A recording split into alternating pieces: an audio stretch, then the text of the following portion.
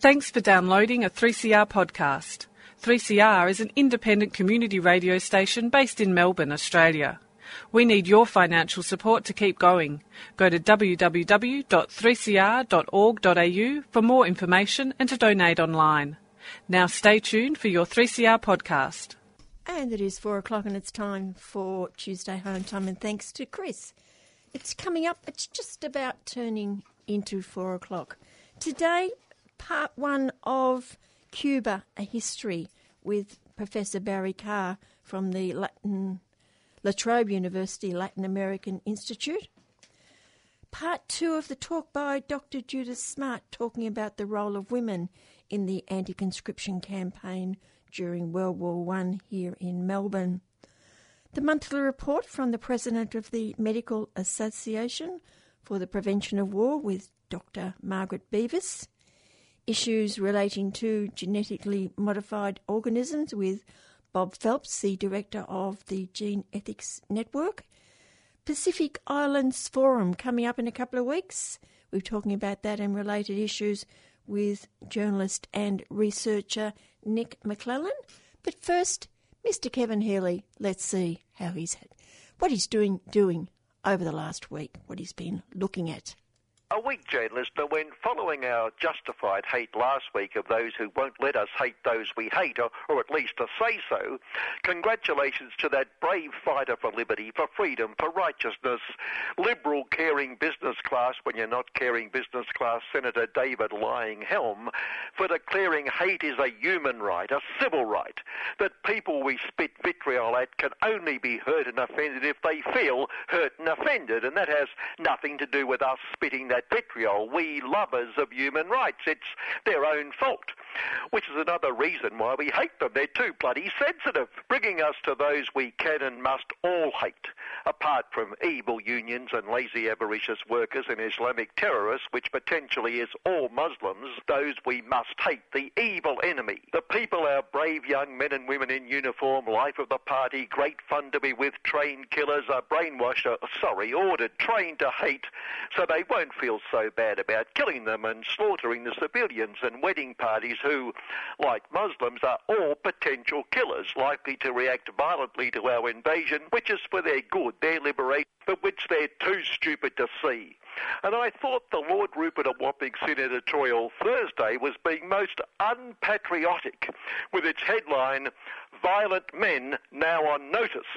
And I thought, how dare the Wapping Sin attack our Vietnam trained killer invader heroes and side with the Vietnamese government, which thinks former invaders coming back to celebrate their invasion and slaughter and destruction is a bit ordinary. But thankfully it turned out they weren't the violent men. Elsewhere we learnt, rightfully, they were heroes, and how dare the evil Vietnamese government imply we are historical revisionists by in turn implying we defeated the evil Vietnamese on behalf of the good Vietnamese. Well, more on behalf of or under the instruction from the US of the UN of the US of the world, when everyone knows that brave giant mind US of hero Rambo won the war single-handedly, thanks to the evil Vietnamese being so stupid, running one by one into his arsenal screaming vile hatred after missing him at point-blank range while he never missed, while the good Vietnamese learned from Rambo how to be good Vietnamese, because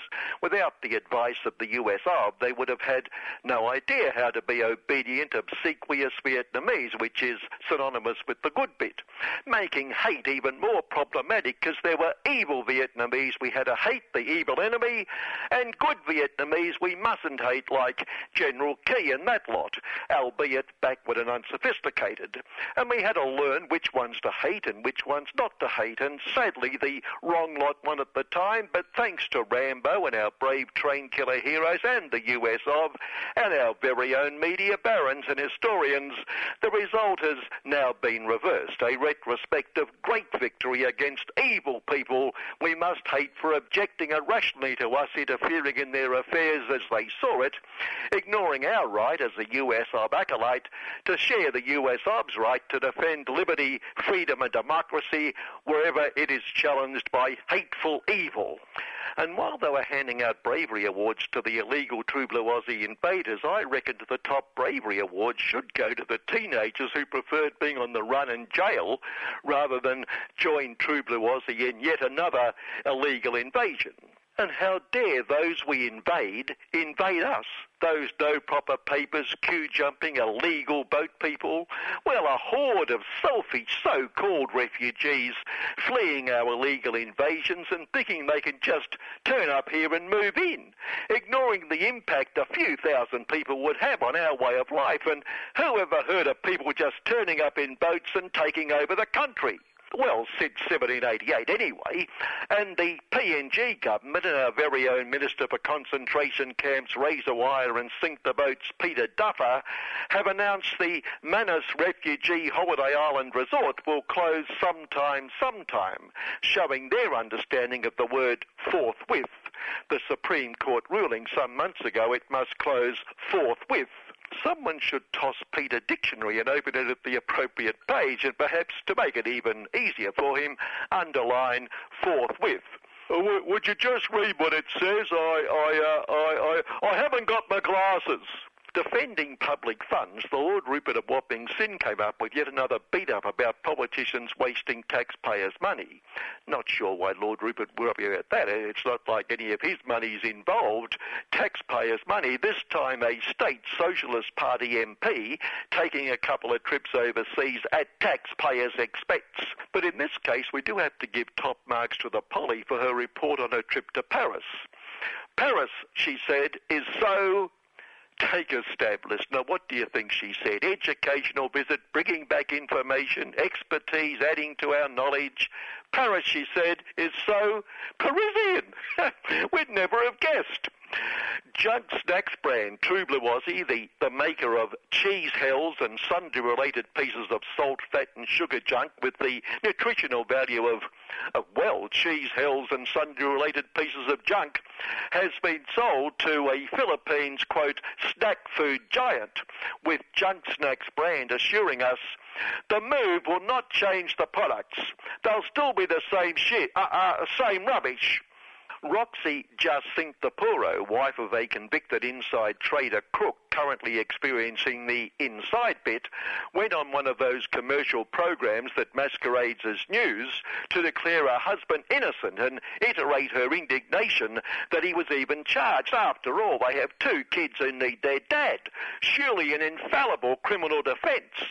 And the publicity surrounding what she wore to court every day was not of her making as a fashion industry person. She just liked to wear nice outfits. But poor Roxy said she found it infuriating that people assumed her designer outfits and the Bentley and the private jet and the luxury holidays, or the whole luxury lifestyle, were funded by the proceeds of the insider trading. That's the insider trading of which you say he was innocent. Exactly. Well, in Chicago, the musical, not the city, we recall another Roxy Hart, turned murder and a celebrity trial into a lucrative business, so good luck to this Roxy.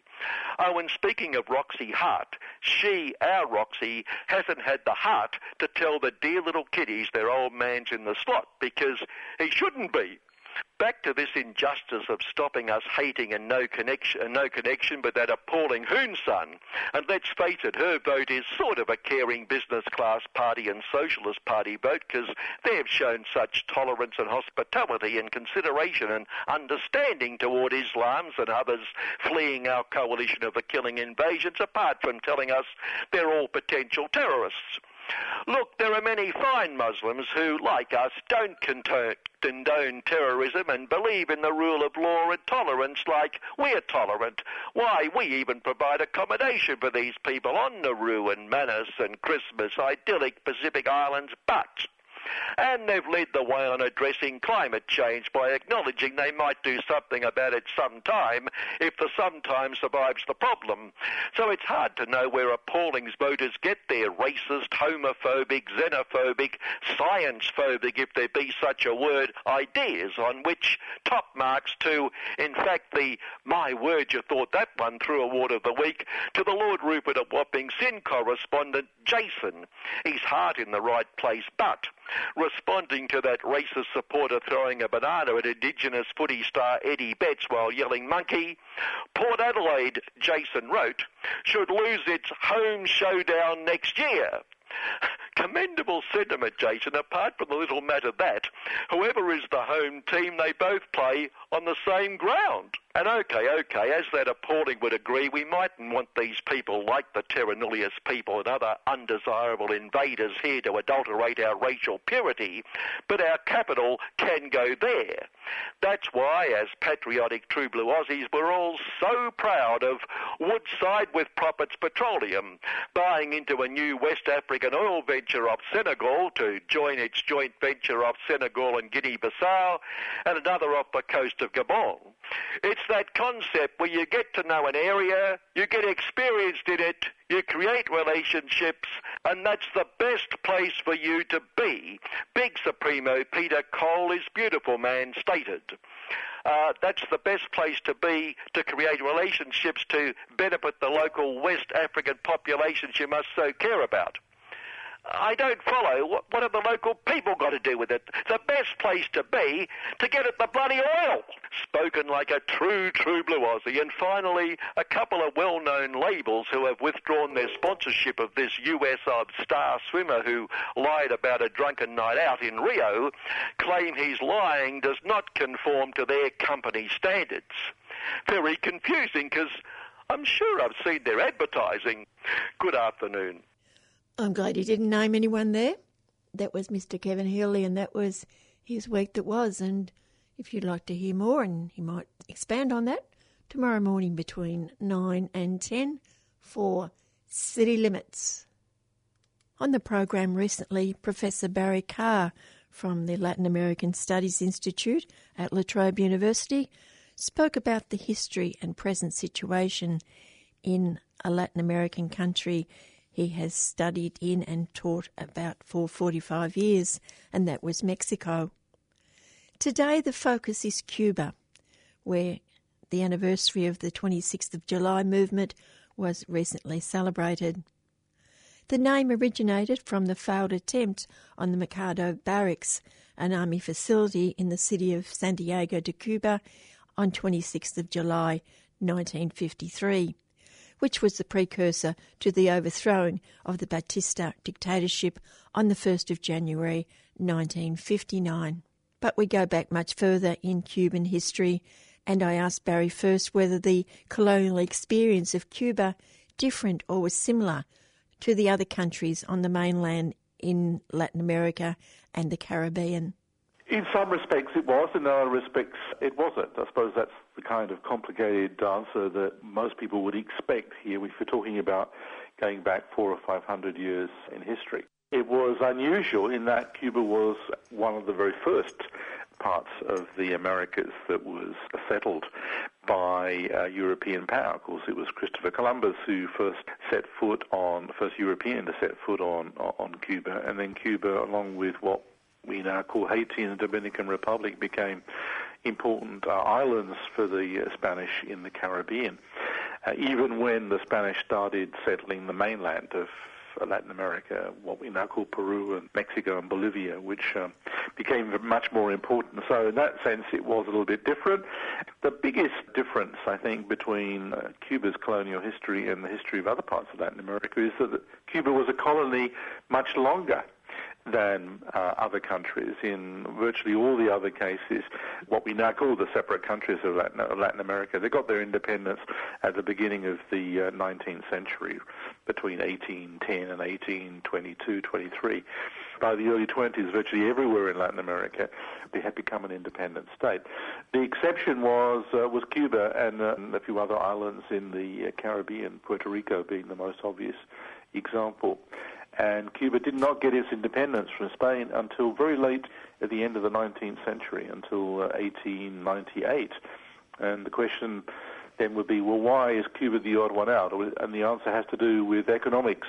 That Cuba became a fabulously wealthy colony for Spain, a country that was already become the sick man of Europe by the 19th century, because of sugar. Sugar, of course, came to Cuba quite early, but the real boom in the Cuban sugar industry happened in the 18th and 19th century, and so sugar made Spain very reluctant to give up its colony, and many of the white elite in Cuba, who otherwise might have been calling for independence, as their friends did elsewhere in Latin America 70 years beforehand, were also reluctant to push Spain too much for independence, because partly they were doing very, very nicely, thank you, economically, but also they tended to look not very far away at what had happened in Haiti, which was the first country in the Caribbean to gain its independence with essentially a slave rebellion, which led to the destruction of the sugar industry and emigration of lots of white sugar growers and the deaths of many white sugar dwellers. And they believed that if people started playing around with the idea of independence, that maybe Cuba would run the same fate as Haiti. And the Spanish colonial system always reminded Cubans who talked about independence, they always said, remember Haiti, don't muck around with the idea of independence. That's a long answer to your very, very short question. There are some things that distinguish Cuba in the colonial period, and the most important is its late independence, and the fact that that independence led immediately to a U.S. occupation. What about the indigenous peoples? Weren't most of them wiped out in the early years? Well, the conventional story about this, and this is another distinctive feature of Cuba and of some of the other Caribbean islands, is that indeed that the indigenous population wasn't very dense to begin with, and it was wiped out within 50, 75 years after settlement, certainly by the end of the 16th century. And that's a big contrast with what happened on the mainland, where in spite of the destruction and deaths of millions of indigenous people, lots of indigenous people still survive, which is why you have indigenous people in Peru and in Guatemala and Mexico and Bolivia and so on. But recent research would suggest that the story is a bit overdrawn. There have been islands and pockets of indigenous settlement in Cuba right up until the present day, and there are all kinds of remnants of that indigenous past seen in terms of language and in terms of some customs in rural areas. But broadly speaking, yeah, I mean, Cuba's indigenous population, recognizably so, a recognizable majority, disappeared by the 17th century. And that meant that there wasn't labour for the sugar plantations? That's right, yeah. Cuba did not have the large sedentary fixed labour force that, say, Mexico and Peru and Bolivia had. So this is one of the reasons why slavery became an option, a necessary, in fact, policy for Spain really very, very early, even in the end of the 16th century. Slaves were beginning to be imported into Cuba. Talk about 1899 when the US took over. The US today still talks about the Cuban-American War as when they're referring to the Second War of Independence in Cuba, which eventually did lead to the end to Spanish rule. And there was a U.S. military intervention in Cuba in the last year of this War of Independence to assist the Cubans, so the argument went, in the fight against feudal and cruel Spain. But it's not fair to describe and not correct to describe Cuba's Second Independence War simply as American war, because it ignores the role played by Cubans in this conflict. So the Americans did tip the balance in the end. In 1898, Spain was defeated, and then United States troops stayed on in Cuba until 1902, which is an unusual development, really, because normally colonial independence normally leads to the withdrawal of the colony and no occupations by any foreign power. But there were good reasons, I think, why the United States kept its troops in Cuba. And how did the control of Cuba by the US contrast what you said, the feudal and cruel Spain? Well, there's no doubt that sort of the Spanish rule in Cuba was often very, very cruel, and certainly the wars of independence in the second half of the 19th century, there were two of them. They saw huge amounts of, of violence on the part of the Spanish colonial power, and some of the listeners may vaguely recall the term concentration camp, which many of us associate with European history of the 30s and 40s. But in fact, the concentration camp, that term, actually emerged for the first time in Cuba and also in South Africa, because part of Spain's policy of dealing with the independence movement between 1895 and 1898 was to round up rural populations that were supporting the independence fighters, forcing them into, I suppose, what later on would call strategic hamlets in Vietnam, with tremendous death rates and horrors. So Spain, in that sense, yes, it was easy to present Spain if you were an American. It was easy to present Spain as backward and feudal and reactionary, which in many, many respects it was. And that was part of the U.S. propaganda strategy, a propaganda campaign that was led by the new popular press in the United States, the Hearst press in particular, which whipped up a lot of enthusiasm in the United States for U.S. intervention on behalf of the brave Cuban people, so the argument went. And it was linked to a strong, kind of almost messianic belief in the United States that really the fate of Cuba, of an independent Cuba, or at least the fate of a Cuba without Spain, would be tied absolutely inexorably to the United States, that really Cuba belonged to the U.S. sphere of influence quite naturally because of geography and economics.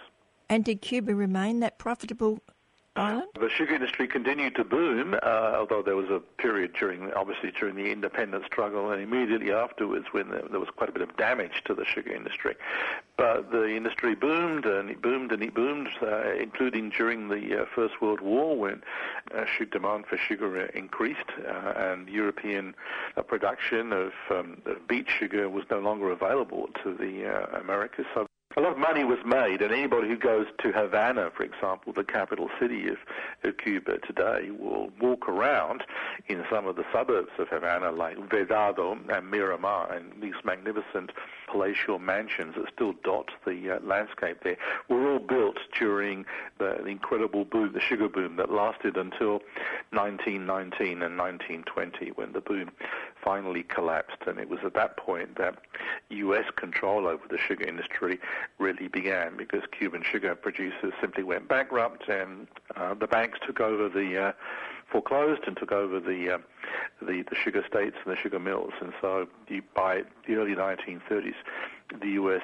is a pretty dominant, has a dominant role in the sugar industry.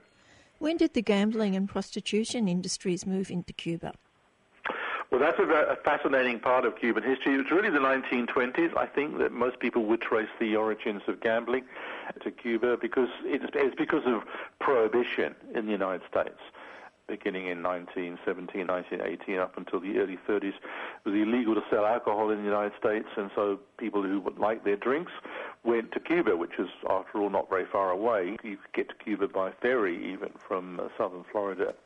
And with drinking and came gambling, and with gambling and tourism of the kind that was practiced in those days came prostitution. So by the 1930s, there's no question, but that sections of the U.S. mafia, particularly the southern or Florida mafia, associated particularly with the name of Meyer Lansky, the great Miami mafia don, they began to develop major interests, building casinos, fancy hotels, and developing a close relationship with politicians in Cuba, which that relationship kind of flourished really well into the 1950s, to the point where Fulgencio Batista, who was the strongman and dictator of Cuba in the 50s, was really on the payroll of many of the mafia gangster empires.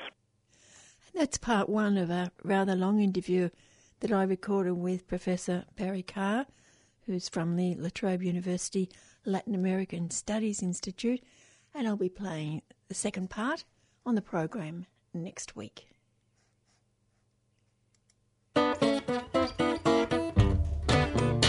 I'm Jane Clifton, author, musician, actor, marriage celebrant, author of The Address Book. I've always been fond of 3CR, and not just because they played the song by my band Stiletto, Woman in Trouble, 50,000 times. I was grateful for that, but that was a few years ago. Here I am again after all these years, and so is 3CR, still supporting musicians and writers and people with ideas to share. Keep going, 3CR.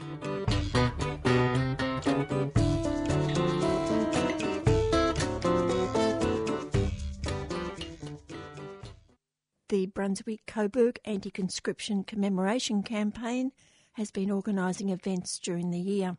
Recently, historian Dr. Judith Smart was guest speaker, and her topic, Opposing War, Women Protests in World War I. Last week we heard part one of her talk, now the second and final part. Disruption of other meetings, some of them mixed, some women only, were reported at Richmond, Brunswick, Kensington, Williamstown, Prahran, Hawthorn, Footscray, Port Melbourne, Preston, South Melbourne and Fawkner, so right round the inner city ring. Conscription as an issue was of specific relevance to working class women since it directly affected their welfare and the survival of the family unit. It threatened to remove husband breadwinners and sons. It thus contradicted their understanding of the rightful role of both local authorities and the state as the protectors of their welfare, of their bread and butter. It's not without significance that in a Kensington meeting, one woman intoned monotonously throughout the whole evening, "You tell me how a woman can live on 30 bob a week and we will listen to you." Now, although the vote in 1916 was a narrow yes in Victoria as a whole, the no's had achieved an ever so slender majority in the Melbourne metropolitan area. And while a good part of this achievement was attributable to the ingenuity, the publicity and determination of the organised antis, including women, it was the support and spontaneous protests of a large number of anonymous men, and especially women, in the inner suburbs of Melbourne that enabled them finally to assert their right to be heard. Okay, second part, the cost of living demonstrations. The same sort of concerns about welfare and the survival of the family were evident too in the food riots that took place in the months of August and September 1917. Riots that resulted in considerable damage and destruction and inspired the authorities to step in to quell them with the full force of the law. Before the war, some members of the umbrella National Council of Women had begun to take an interest in cost of living issues and the difficulties that many working class women had in making ends meet for a family on an unskilled worker's wage. When the value of the pound declined 22.68% in Melbourne in the first year of the war, the time seemed opportune. Between May 1914 and July 1915, meat doubled in price, bread rose 50% and butter 62.5%. The failure of the state government to impose effective price control stimulated the Liberal Party's Ivy Brooks to call for united action among women on the cost of living. Between May and July of 1915, Brooks organised a housewives' cooperative association to, quote, encourage cooperative buying and marketing of produce direct from the producer to the consumer. The following month saw the establishment of bureaus in what they called the thickly populated or democratic suburbs, where there were no local markets, so that producers could deliver foodstuffs directly to members at reasonable prices. But working class women did not give the organisation the grassroots support it needed, nor did they rally to this call for consensus. Now, this may be partly attributable to a lack of cash to buy in bulk from the depots. It's all very well to offer people cheap deals, for bulk, but you have to have the money to buy it. And that may have been, one of the problems. But it also, I think, reflected growing class antagonism and suspicion of the leaders' motives in light of their involvement in the recruitment campaign that preceded the conscription campaigns. In light also of their growing support for conscription and also their crusade against a planned referendum to increase Commonwealth powers over prices and monopolies. So Vida Goldstein's Women's Political Association, although it had been initially supportive of this Housewives Association, was quickly disillusioned, and Labor movement women felt justified in their early suspicions.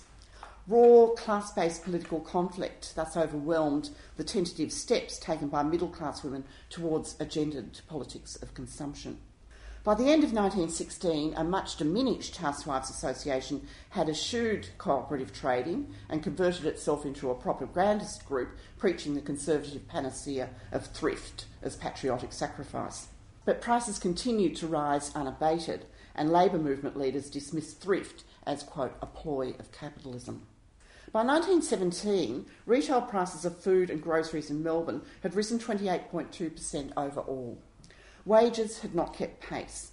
For Victoria as a whole, they had increased only 15.4% between 1914 and 1917, so at about half the rate. In addition, 1917 saw high levels of unemployment in Victoria, which at 10.6% were the highest since the end of 1914, and rose even higher with the impact of the Great Strike in the months from August to October. The problem of food prices was complicated by a wartime agreement with Great Britain, whereby the wheat harvest for 1916-17 had been bought up by the imperial authorities, and from 1915 all frozen meat available for export was guaranteed to Britain. But there was a shortage of shipping by 1917, and that resulted in a build-up of frozen meat in Australian stores, and it left grain in railway sidings to the depredations of weevils and mice. Flour mills closed down, farmers stopped selling animals for slaughter, and this caused local unemployment in both industries, as well as the closure of many retail outlets, and hence there were shortages and higher prices for consumers. It was inexplicable to working-class families who were the sufferers that, as Adela Pankhurst put it, while men were dying like flies in Europe for Australia, their children, their wives and their old parents are being robbed. On the afternoon of the 15th of August, for want of any action by state or federal governments, Pankhurst led a crowd of 2,000 to 3,000 to the steps of Parliament House in Spring Street, which is where the federal government was housed during World War I. This was in defiance of a war precautions regulation which prohibited such gatherings within the precinct of Parliament House, and that was passed only the previous evening.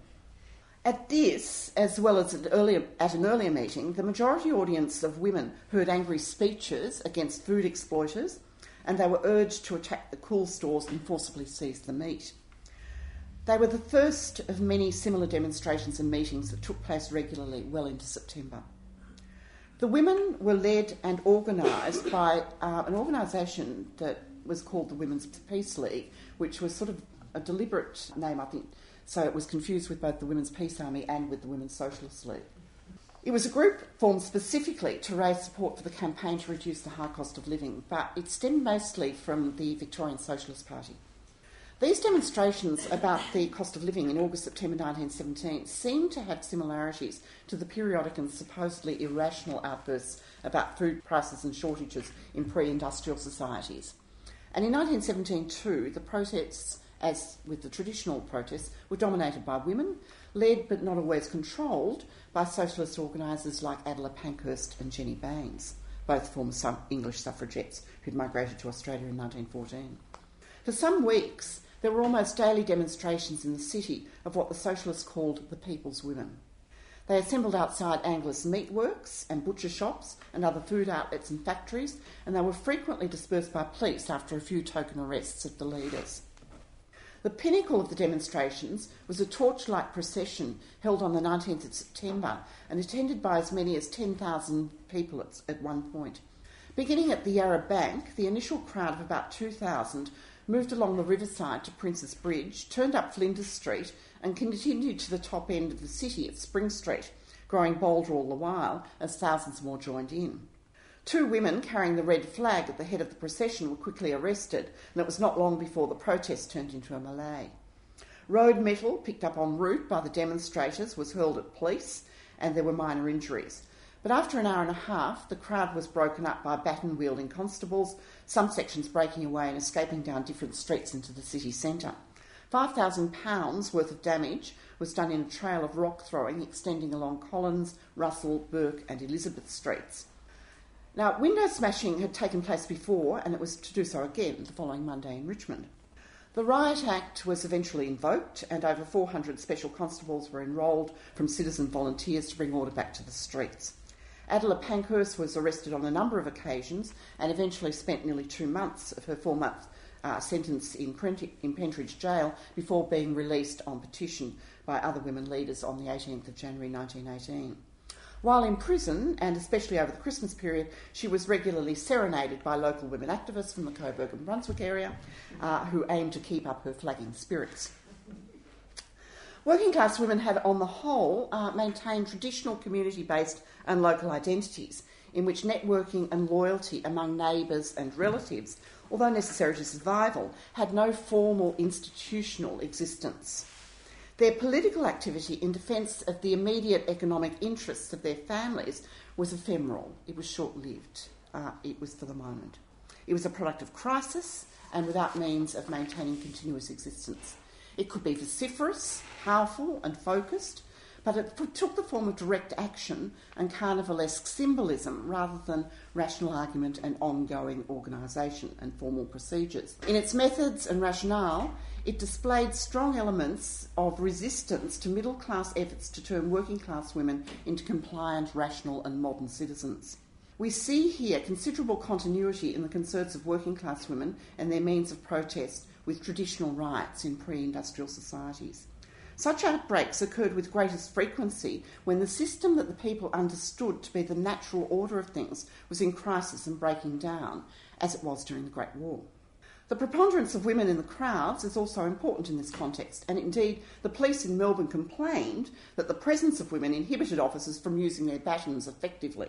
Traditional communal and feminine values are evident in the fact that the demonstrators did look back to 1914 as normal times before the war, and their major target was indeed the profiteer, the middleman, as well as the government, which had failed in its role of protector of the people's livelihood.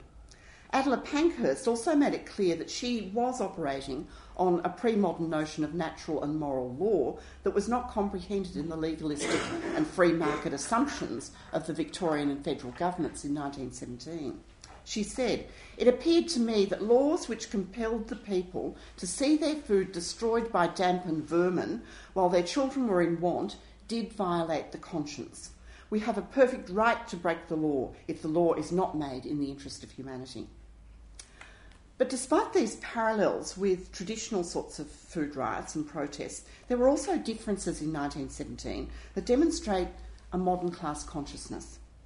For every reference to natural economic balance, one can find a modern determination on the part of the leading protesters to bring about radical social and economic change.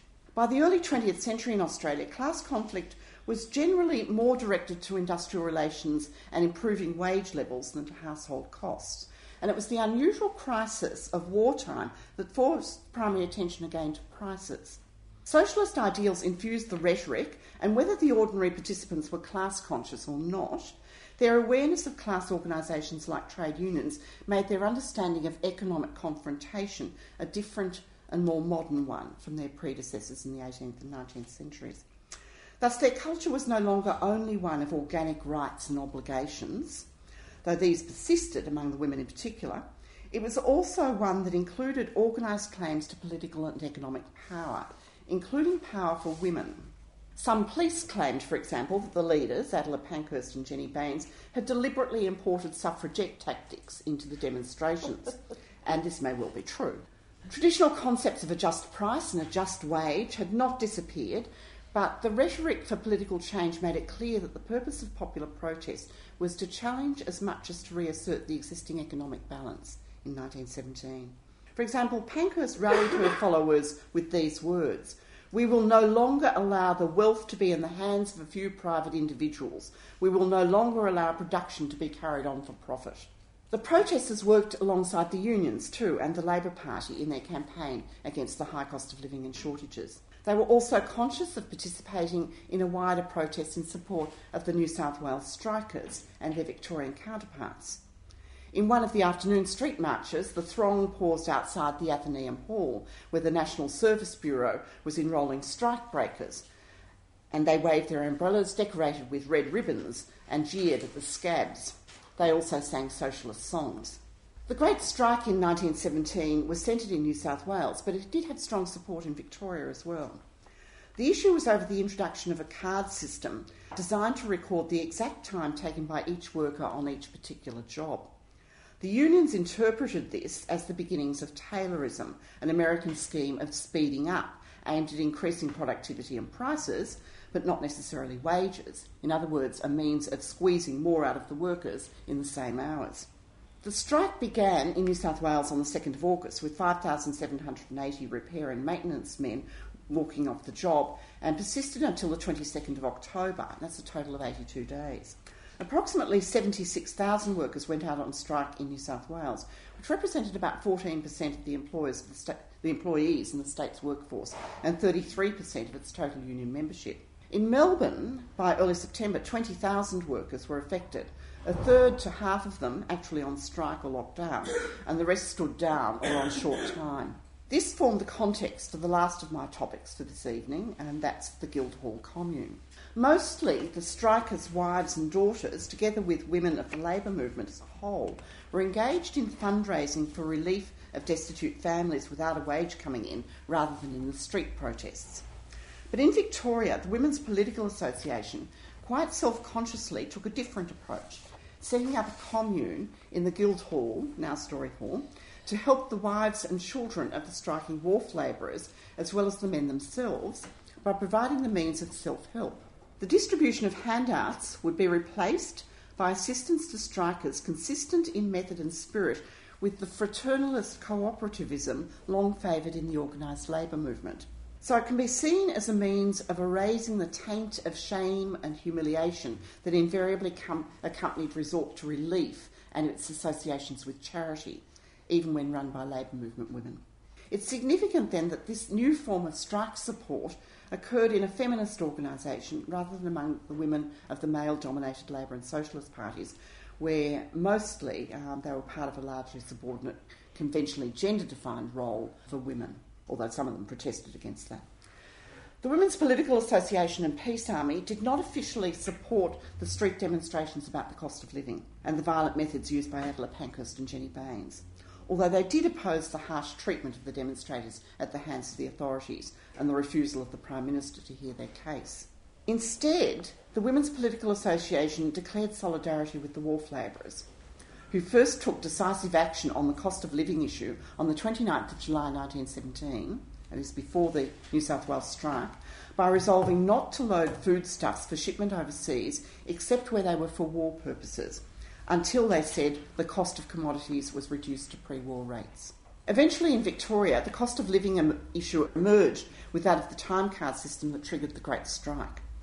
The New South Wales wharf labourers went out in sympathy with the railway workers who had downed tools on the 2nd of August in New South Wales. The Victorian wharfies struck work in support of their Sydney comrades on the 13th of August.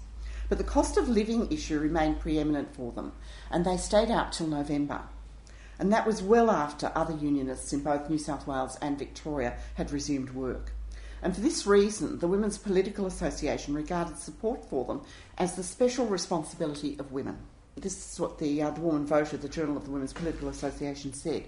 They did not strike for themselves, for better wages, better conditions. They struck for their class and for the community, against the increased cost of living caused by gambling in food supplies. They struck for you and for me.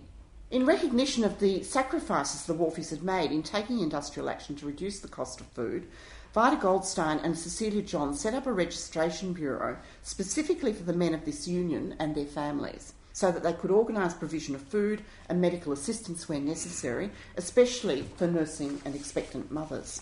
The Women's Political Association also saw the wharf labourers' action in sympathy with the New South Wales strikers as quite consistent with their action over the food crisis, so they supported both of their actions. Early in November, the Woman Voter printed the manifesto of the union's Defence Committee in Sydney, which stressed that the strike in the railways over the card system had been a refusal by the men to submit to a scheme that, quote, would have robbed them of every attribute of manliness and reduced them to the wretched position of being half slaves, half machines. To the Women's Political Association, then, both the wharfies' rationales for strike action indicated a readiness on the part of the men to assert control over the quality of their life and work and to assist others to do so too. The organisation of the commune was an evolutionary process rather than a planned blueprint, but it resulted in a new system of mutual assistance and a conviction that this could be the foundation stone of genuine social reorganisation. Cecilia John and other Women's Political Association members set about the task of supplying basic necessities. St Kilda and North Fitzroy Labor Party branches were acknowledged for their very valuable help with funds and groceries, as were the willing helpers in the pantry and kitchen, those who have sent provisions, eggs, milk, vegetables and bread, and those who have helped with the money, which made possible the provision of meals for all strikers, their wives and children who came into the hall. By early October, nearly 1,500 were being fed in the kitchen and restaurant on the premises, and 5,000 others were being supplied with groceries. And that was the final part of a talk which was given by Dr. Judith Smart at the recent Brunswick-Coburg anti-conscription commemoration campaign I suppose you'd call it. It was a talk by Judith. And last night there was another talk by Dr. Peter Love looking at the life of Frank Anstey, who was in the Labor Party round about that time, and a very interesting life. And they named the railway station after him. I'm not quite sure when the railway station was named after him because, as someone said last night, the Coburg railway line has been there a long, long time, long before the railway station was named after him. But hopefully we will have recordings of his talk in coming weeks. I'm not quite sure how well the recording went, but I'm hoping that it is broadcast quality. So that's something to look forward to in the future, talking about Frank Anstey and his role during the anti-conscription campaigns of 1916 and 1917 in the area of Brunswick-Coburg.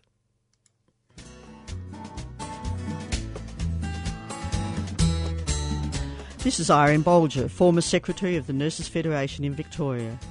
Throughout the nurses dispute in 1986 and the waterfront dispute in 1998, 3CR was always there, broadcasting the voices of workers in struggle. You're listening to 3CR Community Radio, and we're broadcasting live from the Bay Eater Chicken Strike here in Melbourne. We've just seen all of the thousands of nurses walk through to their meeting and people from different unions showing their solidarity. 3CR, radio for the workers, by the workers, since 1976. IPAN is inviting you to attend its anti-war conference and join the Close Pine Gap protests from the 26th of September to the 2nd of October in Alice Springs. Pine Gap facilitates US war activities, international espionage and their killer drone program. It's time to stop the drift to war and free Australia from US military bases. For more information on the IPAN conference, go to ipan.org.au, and for protest details, see closepinegap.org. IPAN is a 3CR supporter. Earlier today I spoke with Bob Phelps, the director of the Gene Ethics Network, and asked him first what our old friends at the Productivity Commission are up to at the moment. It's interesting you call them old friends. They certainly are getting near retirement, I'd say, the commissioners. The neoliberal economists are out there cutting red tape for farmers at the moment, although from the document that's under discussion it's hard to see whether there really is any regulatory burden on farmers as they claim. What are they trying to do? Anything that looks like a law that's oppressing farmers, like native vegetation clearing or biodiversity conservation, support for the biofuel industry, ensuring that scientific principles guide farm animal welfare standards, all of these things are in their sights. But interestingly, in their discussion document on cutting red tape for farmers, which is called an inquiry into agricultural regulation, they don't once mention climate change, which seems a bit of an oversight, really. Bit of a worry when they're talking about standards for animal welfare. What are they trying to do there? They're very keen on continuing the live export trade, so anything that can head off the animal people stopping exports of live animals overseas is going to be pretty much a no-no as far as the Productivity Commission's concerned. In any event, they did take evidence in Melbourne last week from the Animal Justice Party. Remains to be seen what was said. I wasn't actually at that particular hearing, although we did appear to speak about genetic engineering, of course, and they want to have a go at the labelling of genetically manipulated foods, so they'd like to get rid of that. And the Productivity Commission's also keen to stop the state governments from declaring GM and GM-free zones, as the South Australians and Tasmanians have done on marketing grounds. It's supposed to be a market inquiry, but it's interesting that they didn't bother to go and have any hearings in South Australia or Tasmania although they're touring the rest of the country to hear what people have to say. Do you believe that they're actually listening to you, or is it just a sop? I did get a report from Sydney that one of them had slept. If you can listen while you're sleeping, I'm not sure, but they did seem to have sort of sets of invisible earmuffs on. Rather than asking us any questions after we'd made our opening remarks, they really sort of entered into rather combative discussion, making some pretty outrageous statements about the state of the world, and particularly during our hearing about the state of the world's food supply. They've got a very particular point of view, they've got an ideological position to run, and a lot of power. Well, certainly recommending to the federal government, if the federal government picks up their recommendations, then we should take what they say seriously. Of course, they have a lot of research economists working behind them as well, and I think it's more important to try to get the ear of those young women, quite honestly, and see if we could influence any of them to take a more reasonable point of view. So we're feeding them documents, we're having discussions, and generally trying to get something more reasonable on the table, I think, for farmers for the future, because there is a crisis of climate change, of markets for things like dairy products. We see Murray Goulburn in huge crisis, and a lot of dairy farmers especially now having to sell their animals rather than milk them. There's a lot of change going on, a lot of change happening, and our insistence that the feeding of Australians rather than export markets should be number one seem to be falling on deaf ears. I quoted, for instance, Food Bank's website, and among its facts is that 2 million Australians are now food insecure and dependent at some time during the year at least on charity to be able to feed themselves and their families. That's a scandal in a country as richly endowed as Australia is, really is an indictment on our governments that Food Bank is now the fastest growing NGO in Australia. National Science Week was last week, and it was celebrated in many places, including here at 3CR with our science program. But they had a visitor to Australia who was sort of come in the back door and tried to say that we can do it better, we can do it a different way. Well, there are a lot of young people out there dreaming of being the next Steve Jobs or Bill Gates. They all want to become rich and famous, and biology is a whole area in which they now think they can have free rein to do stuff in their garage or their bathroom or their kitchen, whatever happens to take their fancy, in the way of genetic engineering. There are some new techniques around that are collectively called gene editing by those who promote them, that still pose big risks to human health and the environment as far as we're concerned.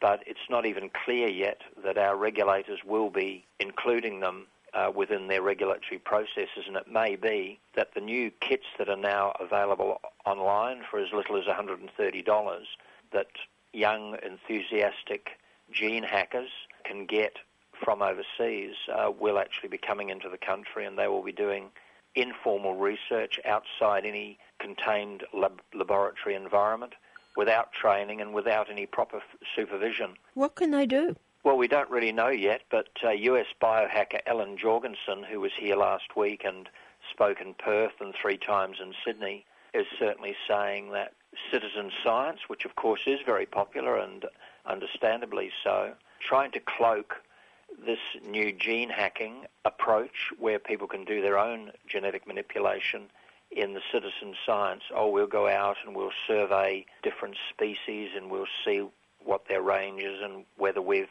correctly identified them, what their genetic makeup is, and so on.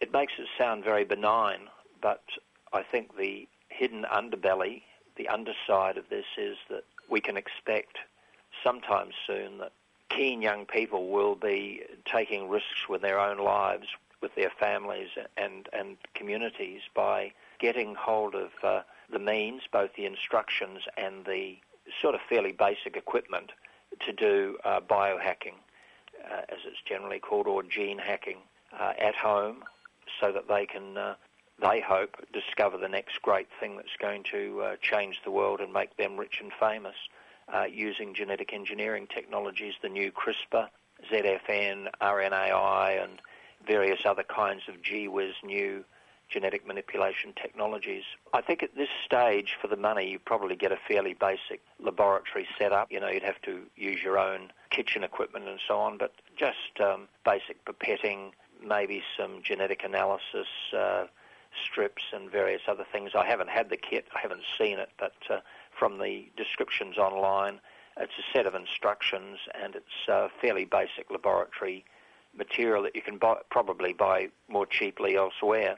But in any event, it's been made into a kit. It's being promoted. Like all new gee whiz things, I suppose it'll make its the people who put it together fairly wealthy at $130 a pop. And at the moment, there are no constraints on importing such equipment as far as the Office of Gene Technology Regulator is concerned.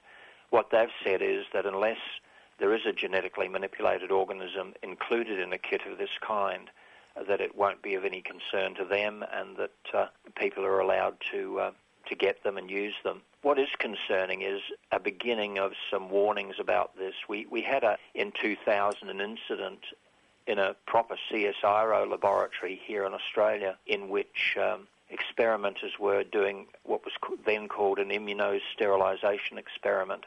This was an idea they had where they could genetically engineered live microorganisms in a way that would, when they put it out into the environment, it would infect something like rabbits or foxes, feral animals in Australia, and it would convey to those animals what was called immunosterilisation. That is, it would immunise them against their own reproductive eggs and sperm. They would not be able to reproduce. Gee whiz idea, didn't work. They spent many millions of dollars on trying to get it to work, and quite a long time, about 15 years, researchers at CSIRO worked on it. In any event, on this particular occasion in 2000, they invented a virus which killed all of their experimental animals. The researchers realised that they had actually created an organism that, if it was out in the open environment, could create a pandemic, really, among mammals, which of course includes human beings. So they did publish their results and warning that that particular method of creating microorganisms could produce an organism that was going to be extremely pathogenic, could potentially kill particular species or be much more widely pathogenic than that, perhaps potentially to human beings as well. Well, they did report it, of course, because they were under the control of an institutional biosafety committee. They were working within contained laboratory facilities, and they did realise what they had done by accident. You know, let's hope that there are no other accidents with these folks tinkering around when they know nothing, when their workplace is not contained at all, and they're not under any sort of supervision or expert control. Apropos that, we had last year the director of the National Intelligence in the USA, James Clapper, saying that the new GM techniques should be added to the threats posed, and I quote, by weapons of mass destruction and proliferation. This is an annual worldwide threat assessment that the US intelligence community does. And he went on to say, quote, given the broad distribution, low cost and accelerated pace of development of this dual-use technology, its deliberate or unintentional misuse might lead to far-reaching economic and national security implications. The spooks already know there's a potential problem, but it appears that our regulators haven't yet dropped to this fact. So we've got a bit of campaigning work to do to try to convince both our governments and our regulators that these new GM techniques need to come under our regulations. They need to be very rigorously and stringently assessed. We need the precautionary principle and strong legal sanctions imposed to ensure that nobody without the training, without the facilities and without the supervision is going to be allowed to do genetic manipulation in Australia. This isn't happening. A couple of colleagues went to the meetings last week and were pretty dismayed at what they heard because Ellen, the biohacker from the USA, and some keen young guys here are talking this up in a way that's potentially very dangerous. So we're going to definitely be talking to the new Parliament federally very shortly to alert them to the need for some amendments to the Gene Technology Act so that it can cover these eventualities, and we hope that happens as quickly as possible. DIY, genetic engineering, should not be on. We know too much about the dangers for it simply to be done in the way that's proposed. And who are the people or the companies who are behind it? the moment, I think it's individuals, really. Ellen's got a space, which is citizen science space in New York City, and there's one in Paris, and in a couple of other cities around the world, where they are discussing safety issues, where they are promoting the technology in a way that will perhaps enthuse and educate young people so that they will go and get properly trained and will work in proper facilities.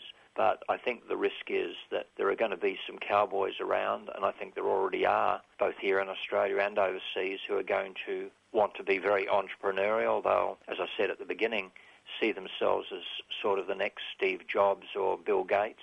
They have the mistaken impression that because we can cut and paste computer programs, that we could cut and paste genetic programs as well. The only thing is really that despite the fact that we invented computer programs, that we know what the code is, zeros and ones, we still get bugs, and we've got people out there quite happily creating viruses that they send around to computers to try to send things awry. We didn't invent the genetic code. It's been under invention for the last some billions of years. We're not quite sure how many billions of years. Evolutionary processes have been at work, and now some keen young people think that they know better than nature and that they can go and cut and paste genes willy-nilly and not get some unfortunate results. So this kind of hubris, this kind of misconception about we invented this so we can operate that, and we can do the same in nature, is really badly wrong-headed and dangerous, I think. And we need our regulators to get proactive, which they aren't at the moment, to get very proactive and tell our government we need more powers, and we need the definition of genetic manipulation and a genetically manipulated organism to be extended so that we can include these new techniques, processes and organisms in our regulation, and we can get serious about enforcing our law and monitoring what's going on, because they're not doing it at the moment. Tell us about GM pasture, GM grass. Who's been doing that? Few people. Dairy Australia's been very keen on it for a long time, of course, thinking that the dairy industry could be rescued by having grass that grew better.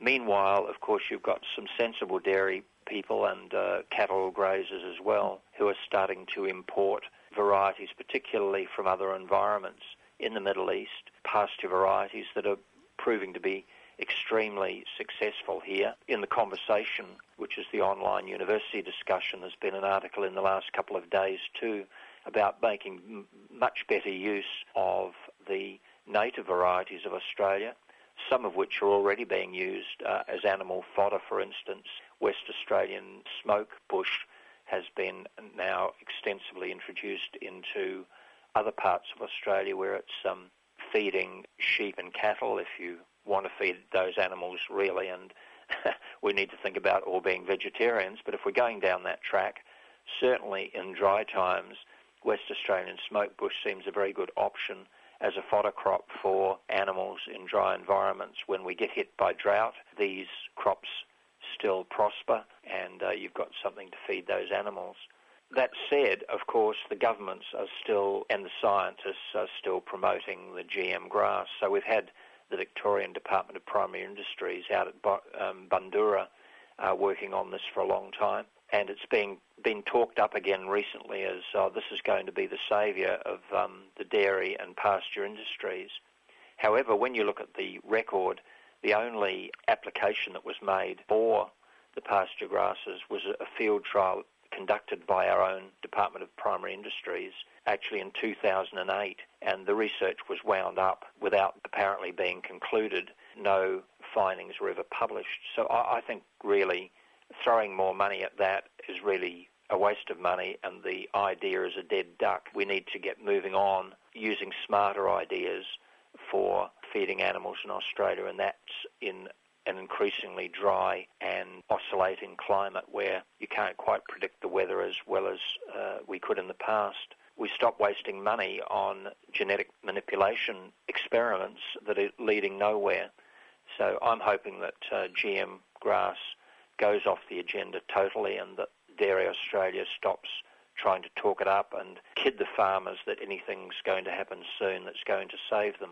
I know that South Australia is one of the states that has a GM moratorium, and just driving through to South Australia a couple of weeks ago, gives you the impression of just how many miles or kilometres and kilometres of wheat that is growing in South Australia and the importance of that to their economy. Oh, hugely important. And, of course, in WA and actually in field trials in South Australia too, there are wheat trials going on. Again, genetically manipulated wheat, if it were grown here, would be an absolute disaster for the wheat industry. And farmers are already saying that they don't want it, that they don't need it, and that it would be a marketing disaster. You know, we export most of our wheat, and already you've got millers and noodle makers and the rest of the wheat-based industry in Asia saying we don't want genetically manipulated wheat. I think people here just have to get serious about listening to their customers, not bother with it really. It would be a disaster. Meanwhile, the South Australian government, as I mentioned earlier, has got a good policy on GM-free. It's supported by all of the political parties. The Greens and Liberals are on side as well. Their moratorium on genetically manipulated canola has been extended out to 2019, and we're hoping that following a review in that year it will be further extended. There's no particular reason to suppose differently, as I said, all the political parties at the moment support the moratorium.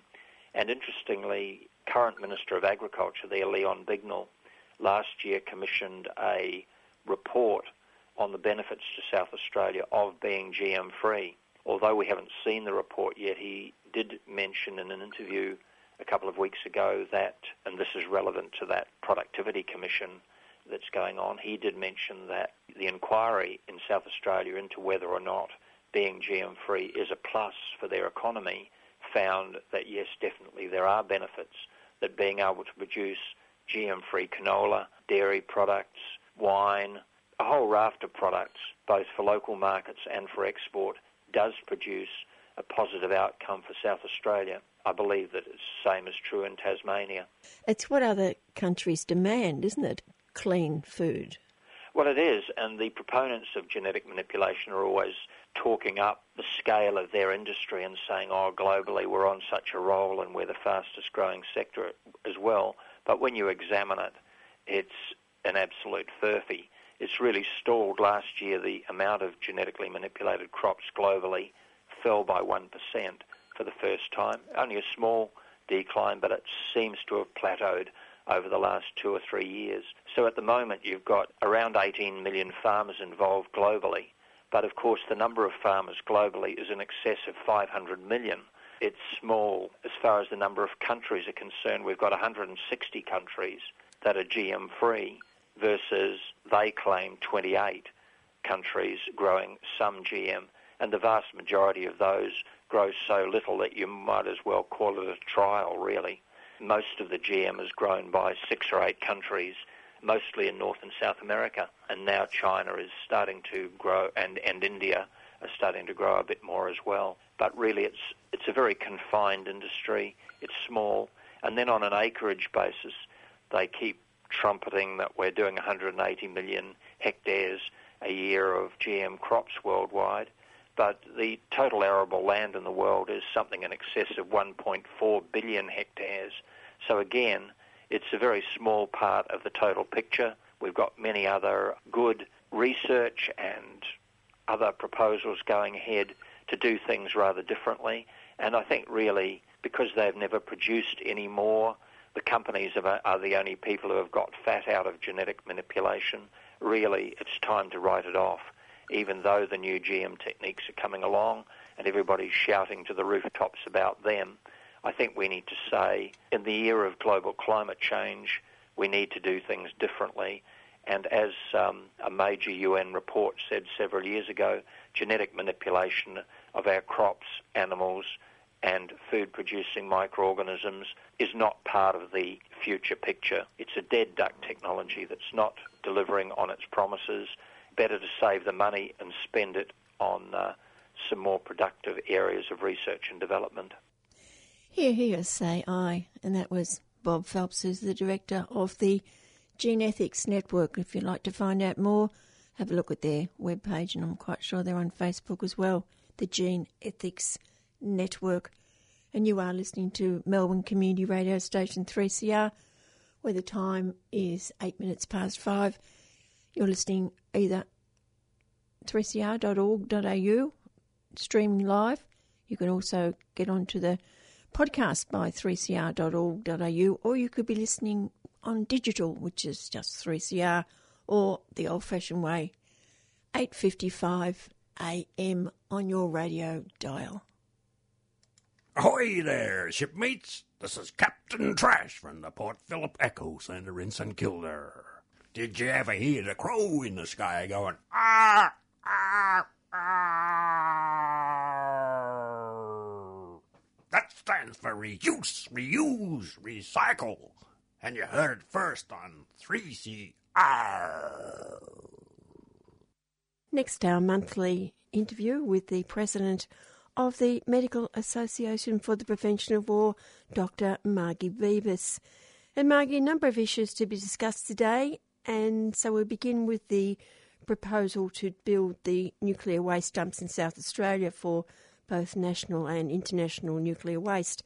A citizens' jury of 54 people has recently completed their findings. The jury was a cross-sectional of people chosen as part of a random mail-out to study the Royal Commission report with the aid of experts. Why are they using citizens' juries? I think the importation of nuclear waste is such a hard sell that they're using every method they can to get community buy-in, because nobody really wants a huge amount of this very toxic, incredibly long-lived material. So I think the first thing they did was have a Royal Commission, which was probably unnecessary given that this wasn't actually a contested criminal area. This was just an inquiry would have been fine, but giving it the status of a Royal Commission meant that it could be put to the public as a much more important issue. The citizens' jury is a process that has got increasing traction around the world as a way of getting communities to make decisions. I mean, local councils are now using them to try and involve people in the decision-making. One good thing that's come out of the citizens' jury is that they have quite rightly questioned the economic modelling of this project. If you look at who's done the economic modelling, it's been done by firms who have a strong interest in the project going ahead. And even these firms have said that there is a lot of risk involved in the project.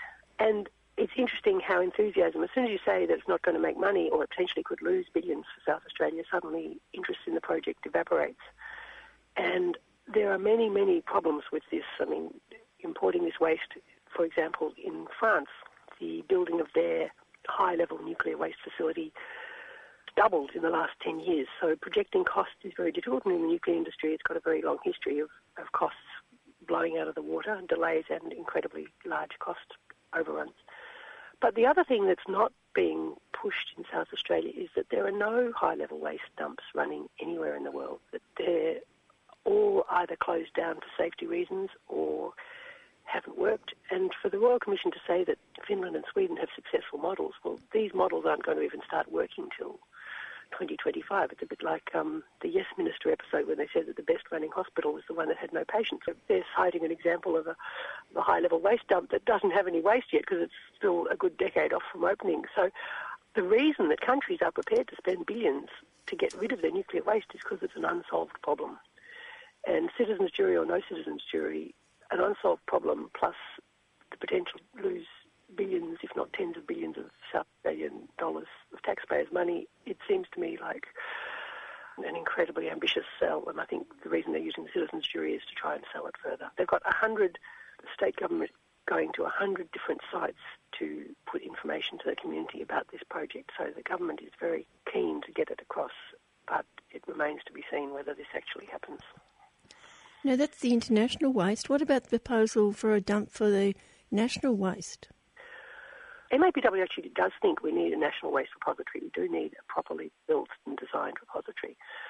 The problem with this process is a number of things. Firstly, what they're designing is not a proper facility at all. They're going to dispose of low-level waste, but the intermediate-level waste, which is the real problem, most of the radiation is in the intermediate-level waste, is basically going to be stored in sheds and not disposed of properly by international standards. So firstly, the dump they're designing is not good enough. But there's also the information they've put out.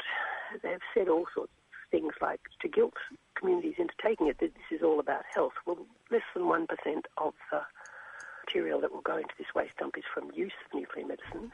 There's two ways you get waste. One is from using the medicines, one is from making the medicines. Now, most countries in the world import their nuclear waste. There's about 5 reactors worldwide that do most of the world's supply. So most countries don't have a nuclear reactor, they don't get the nuclear waste. Australia has chosen in the past to have a reactor. It's a political choice. The reactor would make medical materials less than 1 day a week, and the rest of the time it's used for research purposes and for industrial purposes. But the government has tried to sell this on medical reasons, which is false. We don't need this for medical purposes. The second thing that's been very poorly done is not many people are aware that they're planning to massively increase the amount of intermediate waste that they're going to produce. Australia is planning to go from producing 1% of the world's medical isotopes, which is what we use for imaging, for tests and what have you, to producing 25 to 30%. So a 25-fold increase in the amount of medical materials they're producing. And it's a very complicated story, but basically Canada, who used to produce 25 to 30% of the world's isotopes, has decided to close their reactor in 2018 because when they did a good study into it, they found not only was it extremely expensive, but also left them with all the nuclear waste. And they also found that using cyclotrons, which is a new method, it's a bit like comparing coal to renewables. They've found a method of making these medical radioactive materials without producing long-lived waste, and it's a sort of a revolution. But Australia, instead of adopting new technology, is going to boost the old technology, and we're going to be left with all the waste, and all that intermediate level waste will end up wherever this dump goes. So we're very concerned that there hasn't been the production of this waste, which lasts 100,000 odd years, hasn't been properly looked into, and the Australian government is pulling a bit of a swifty on the people who are going to end up with this dump. What does the Australian government believe that they'll get out of this? To be honest, I think they've been extremely badly advised. I can't understand why you would make this decision. ANSTO, which runs the reactor in Sydney, I think it's very hard because there's no transparency, so I'm making assumptions here. But from the outside, it appears that ANSTO, who runs the reactor, is behaving as a vested interest. It suits them to have the reactor used more. It suits their business model. Again, the business model is not public, but I would assume that if they're saying this is going to make money, they're assuming that the taxpayer will pick up the bill for the insurance for the reactor, they'll pick up the bill for the decommissioning of the reactor, they'll pick up the bill for the waste in the reactor, because the only way that you could make money is to ignore all those enormous costs. The Canadians, when they did a very thorough economic analysis of what it costs to actually have a reactor, including insurance, including the decommissioning of the reactor and including the waste, found that it was totally uneconomic and that large taxpayer subsidies were needed to produce these isotopes. But ANSTO, if it doesn't have to pay for those things, can produce the isotopes relatively cheaply. So they I think that this is a profitable business model for them. But as I said, there's such a lack of transparency, that's all assumption. But I think, personally, I think the decision is so bad that I think the government's probably been very badly advised. Over the past year or so, it's becoming obvious that medical facilities and their staff in war areas in the Middle East are not being protected from the fighting and the bombing.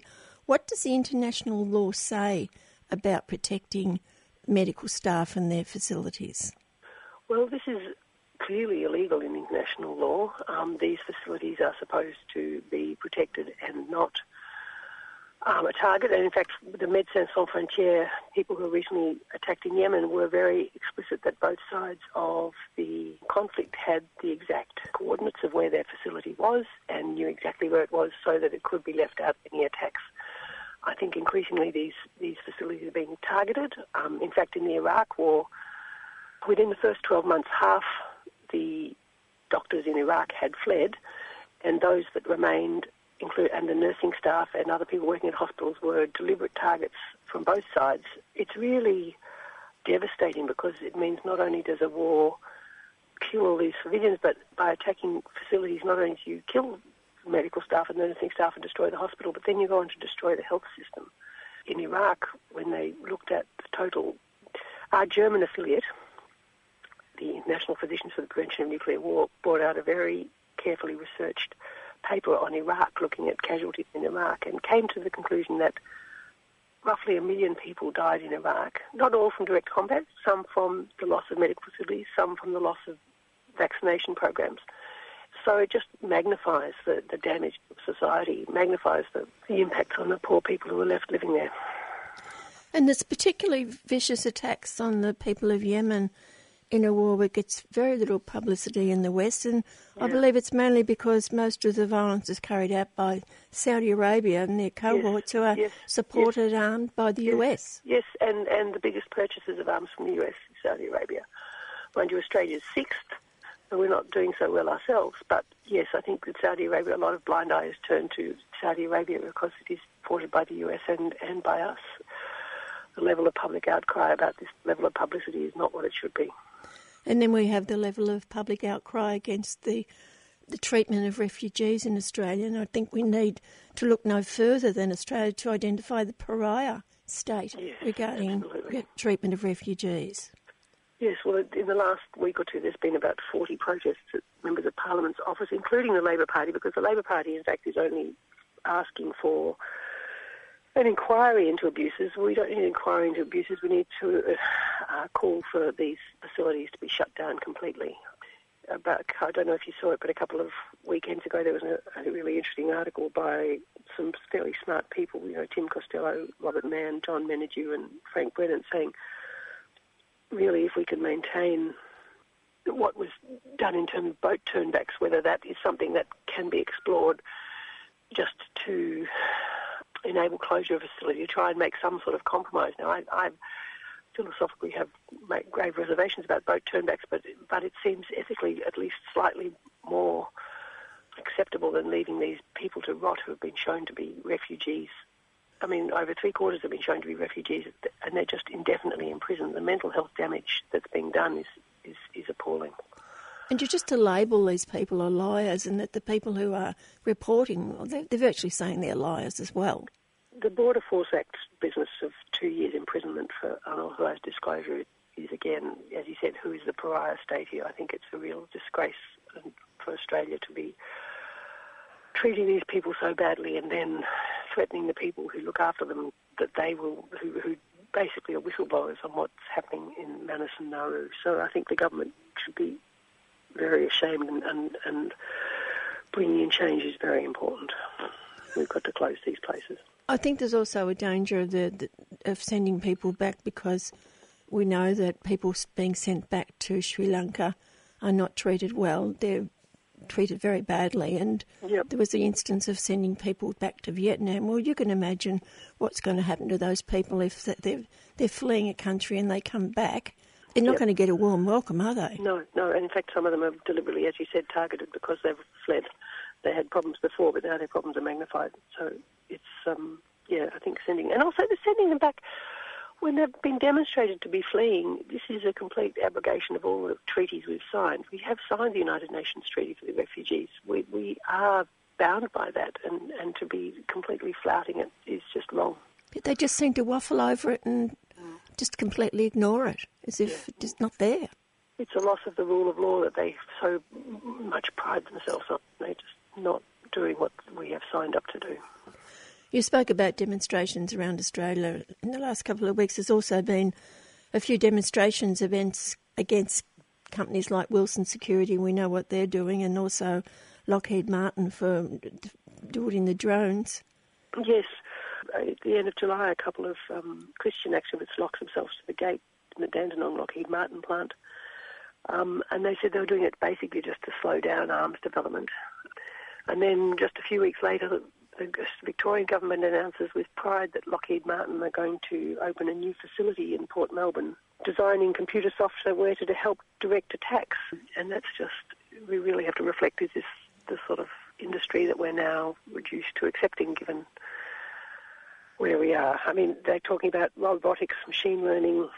And the other thing that I wonder about with Lockheed Martin is Canada, as you would know, the Joint Strike Fighter, the F-35, has had a very bad run in terms of being too expensive. It's been delayed. It's had major technical issues. The last test flight it had 5 out of 6 planes couldn't get off the ground because there was such software glitches. And the software for these planes has been very problematic. There's questions as to whether these planes, in fact, are going to be obsolete by the time they finally get delivered. And so Canada, in fact, had cancelled its F-35s, and you do wonder whether Lockheed Martin, by setting up a new facility in Australia, is trying to insure itself against Australia cancelling its program, because these fighters are increasingly looking like they're not a good... They're designed to be attack planes. They're strike fighters. They're not defence planes, and they're designed to fit in with the US military. They're not necessarily suitable for Australian purposes. In fact, when they were ordered whilst the Australian Defence White Paper was still being prepared, so it was quite separate from sort of long-term strategic plans for Australia. It was a decision by Prime Minister Abbott. You have to reflect, why didn't he wait for the strategic analysis of our White Paper? Why did he order these, and what was behind it? And I'd imagine there are protests in other countries of the world against the war machines of their governments. Well, drone particularly, I was looking at this last night, and in Germany in May there was a huge human chain of about 5,000 people around a US Air Force base in Germany, which they feel had unmanned drones being directed out of there. And similarly in America, the Creed Air Force Base, where these drone strikes actually are organised and directed, they had a mock die-in from a mock drone strike from a funeral procession. So, yeah, there are protests going on all around the world. The drones, the extrajudicial killings which are happening, if you think about the longer term, really just fuel the hatred. I mean, it's enabling recruitment for these extremist groups, because it's happening in places like Yemen, Somalia, Pakistan. These are countries Australia is not at war with, and in fact we have a role in it. I mean, Pine Gap is certainly receiving intelligence that would be used to help with drone strikes. It's something that Australia is complicit in also. Absolutely complicit, and people are planning to take off in the next couple of weeks to go up to Pine Gap, or get to Alice Springs at least. Yes, well, the Pine Gap protests, from the 26th of September to the 1st of October, there's a protest camp, and if people are interested in that, there's a website, closepinegap.org.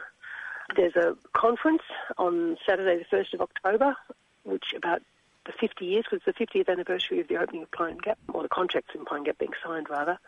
So that's in Alice Springs on the 1st of October. And again, if people are interested, they can look at ipan.org.au, IPAN, so Independent and Peaceful Australian Network.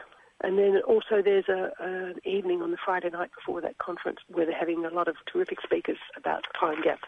And so if you can get up there, that's on the Friday the 30th of September, and that'll have people like Scott Ludlam, Richard Tanter, Lisa Natividad, who's a professor at the University of Guam, and a Professor Konzu Abe, who's from Okinawa, both places that have got American bases.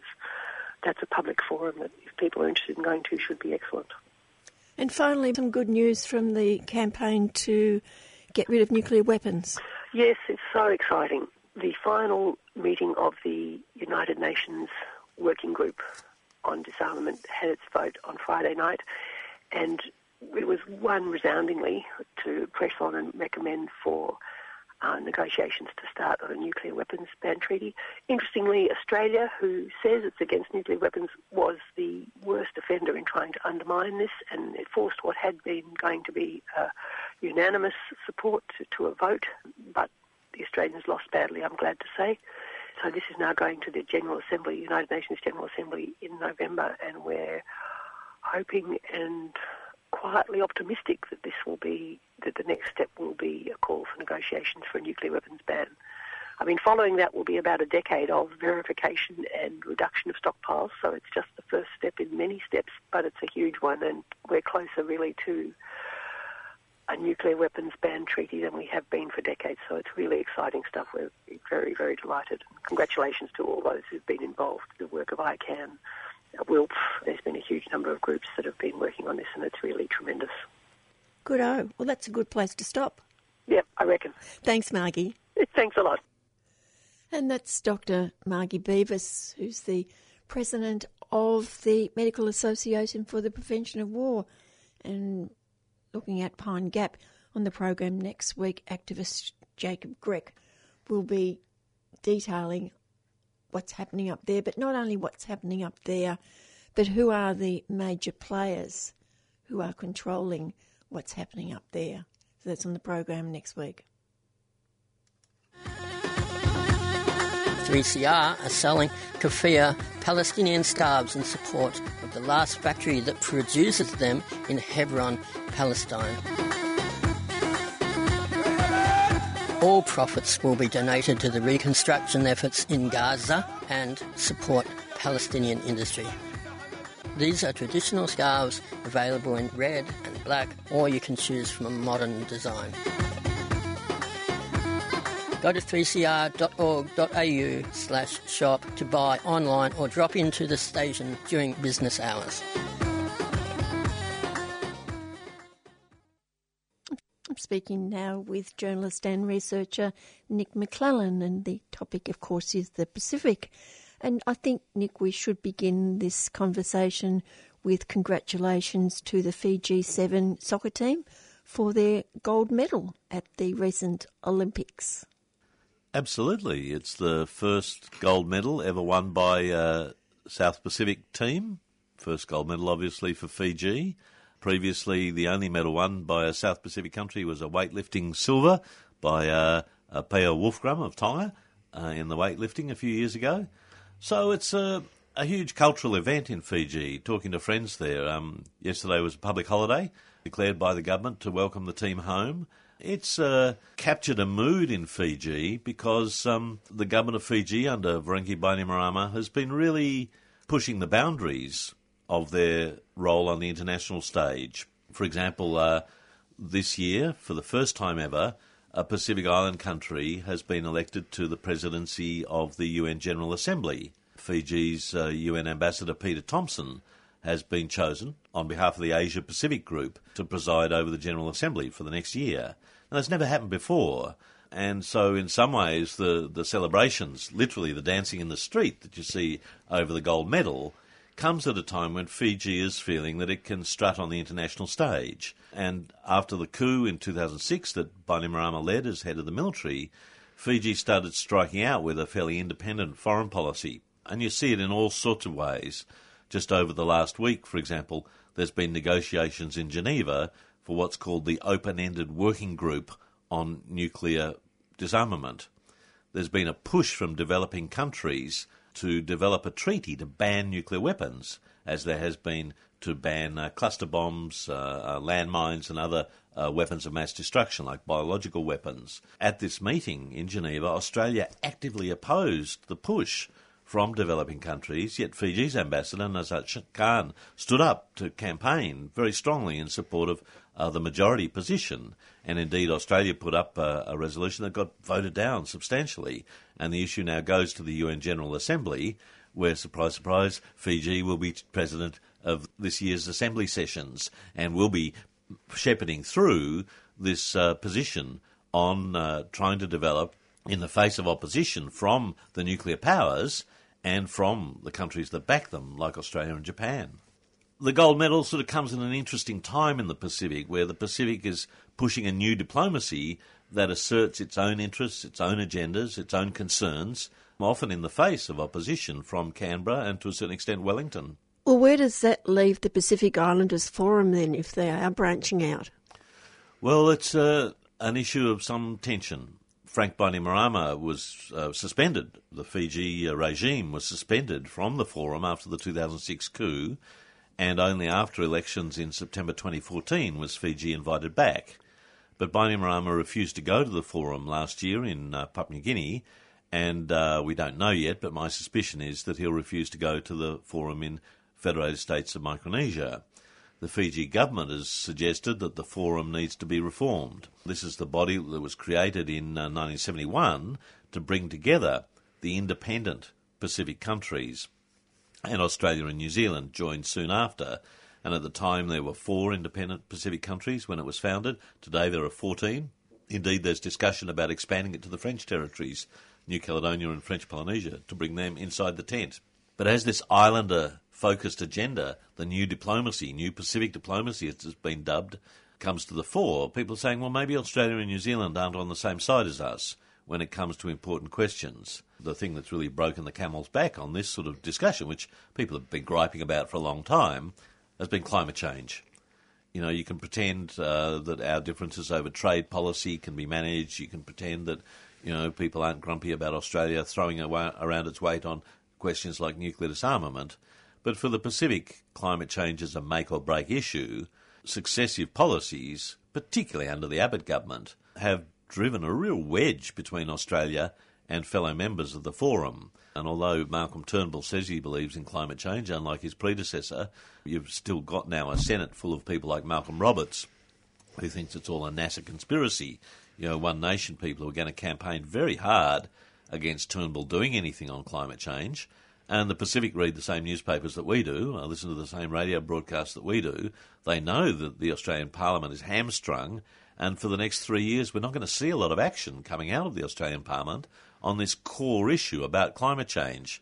So that reinforces the trend that the Pacific are going to set their own agenda. Because Australia, however, is the largest country within the Forum and within the budget, the largest contributor to the Forum, that means we still have enormous sway over the Forum Secretariat and the agenda that's put forward. So there's this tension in the heart of the Forum at the moment between Australia's agenda, our alliance with the United States on nuclear and security issues, our commitment to the coal industry when it comes to climate change.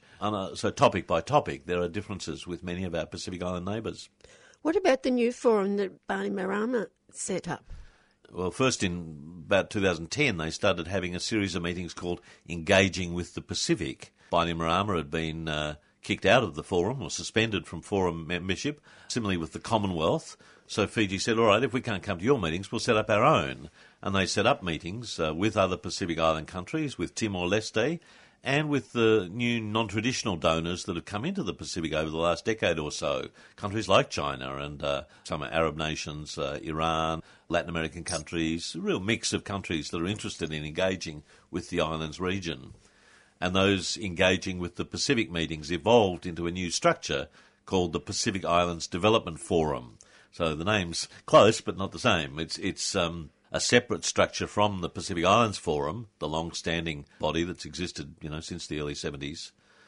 And PIDF's interesting because it brings together not only government representatives, but NGO, community, church representatives and business representatives, so corporate sector and so on, to sit around the table together. And that's quite different from the Forum, which is an intergovernmental body, which is the heads of government meet annually. It has a secretariat that's government to government. And NGOs for a long time have complained that the Forum has resisted the sort of issues that churches, community groups, women's groups and so on have been raising outside the government agendas. So PIDF is now open to those groups. So it's more like a grassroots rather than a government? Well, it's still got government influence, and when it was first set up, people said, this is just Bainimarama's plaything. And after the Fiji regime returns to parliamentary elections, after Bainimarama goes back to democracy, so-called, the PIDF will wither and die. Well, in fact, it hasn't. And this year, the PIDF was hosted by the government of the Solomon Islands. Their meeting was not held in Fiji, their meeting was held in the Solomons, which is quite symbolic that Manasseh Sogavare was willing to host the PIDF, set the agenda around climate and other issues, simply because the Pacific wants a space where they can talk about their agenda items, their priorities, their concerns, without Australia in the room, and without ultimately Australia paying the bills, which helps drive the agenda. And, that's part of the problem, that the Pacific, if they want to speak up for themselves, they have to pay for their own work or get new donors, and that's where countries like China, like Taiwan, like Indonesia and others are now very active in the region. So it's an interesting time in the Pacific where there's some major changes underway, and frankly most Australians are unaware that this is a really transitional time. We'll look back at this period as quite important. And people miss the boat simply because the only reporting about the Pacific that happens in Australia is about the detention centres in Nauru and Manus. And that's about us. That's not about the Pacific. That's about our paranoia about boat people. That's about the Australian fetish with invasion from the north and so on, rather than any serious analysis about the needs of people in Nauru, the needs of people in Manus, the needs of Pacific Islanders. And there's another group too, the Spearhead Group. Yeah, the Melanesian Spearhead Group, as the name suggests, links the Melanesian countries. These are the countries closest to the north and east of Australia: Papua New Guinea, Solomon Islands, Vanuatu, Fiji, and also the FLNKS, the Independence Movement for New Caledonia. There's a separate group called the Polynesian Leaders Group, which is surprise, surprise, Polynesian countries. Those are countries further to the east, like Tonga, Samoa, Cook Islands. There's also a Micronesian Chief Executive Summit, which is the Northern Pacific, Marshall Islands, FSM, Palau, and so on. And these sub-regional groupings have strengthened over the last decade, but particularly over the last 5 years, simply because the forum isn't addressing island-centred agendas in the way that many governments want. They're still happy to come to the forum. Many leaders will be there on the 7th of September in Ponape, this year's meeting, which I'll be reporting on. But they feel that they can meet by themselves and drive the agenda around issues that they're particularly focused on. And as I say, climate change is the issue. It's one you can't fudge. You can't pretend that Australia and the Pacific are on the same side when it comes to the global negotiations. Indeed, Australia was actively campaigning against many of the positions that the Pacific governments and other small island developing states were putting forward during the Paris negotiations. Issues like loss and damage, issues like the priority given to adaptation rather than mitigation. Adaptation's, adapting to the adverse effects of climate change, whereas mitigation is reducing greenhouse gas emissions. The Pacific doesn't generate greenhouse gas emissions except the odd cow. Their transport and energy sectors are tiny. Their main concern is adapting to extreme weather events, cyclones, sea level rise, the acidification of the ocean that's destroying the reef. That's where their priorities lie. Australia's interest is selling clean coal technology to China and India and other countries, and there's a fundamental diversion of interest when it comes to climate negotiations. Where does West Papua come into the forum? This is an issue that has really provided a lot of complexity, indeed a lot of division within the forum and within the MSG, the Melanesian Spearhead Group. Since Indonesia took over what they call the provinces of Papua and West Papua for the nationalist movement, West Papua, in the 1960s, it's created a split with fellow Melanesian nations. The line on the map between the independent nation of Papua New Guinea and the western half of the island of New Guinea, under Indonesian control, can't transcend it. And it's really important to remember that as the Dutch were moving out of what was called Dutch New Guinea in the colonial times, there was a push towards independence. The Morning Star flag, the symbol of independence for the West Papuan nationalist movement, was first raised in December 1961. That was a time when decolonisation was on the international agenda.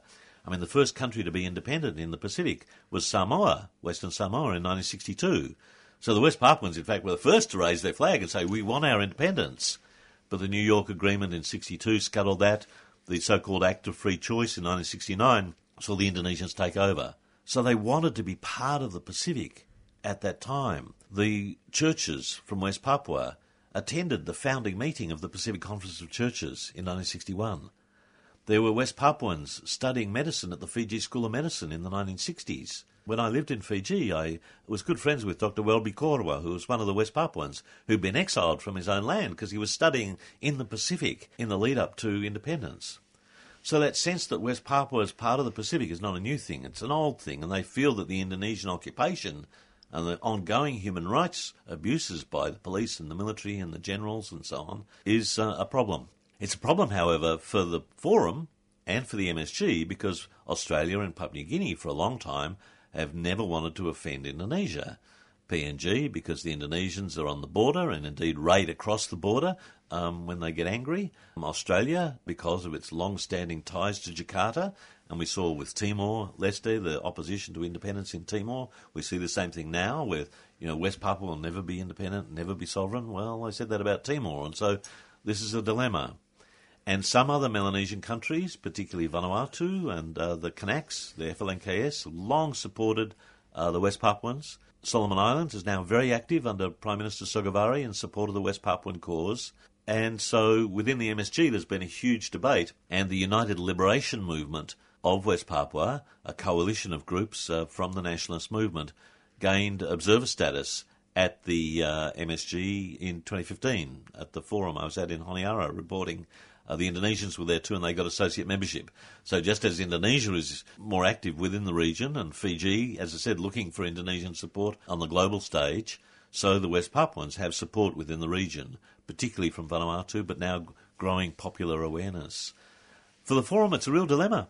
Australia and PNG are the biggest countries within the Forum. they're very hostile to the notion of West Papuan independence. And, they stress that Indonesia has sovereignty over the place. Australians always say Indonesia's always had sovereignty, which is not true. I mean, the Dutch maintained sovereignty over New Guinea after Indonesian independence in the late 1940s and held it until the early 60s. People don't even know their history when they talk about Indonesia's always controlled this area. It's not true. And so this is a real dilemma, particularly for PNG, particularly for Australia. Once again, it's an issue that's dividing the forum. And for 10 years, it wasn't on the agenda at the forum, and it's only come back on the agenda because of this ferment, popular ferment. And many community groups, civil society groups, have been pushing this issue.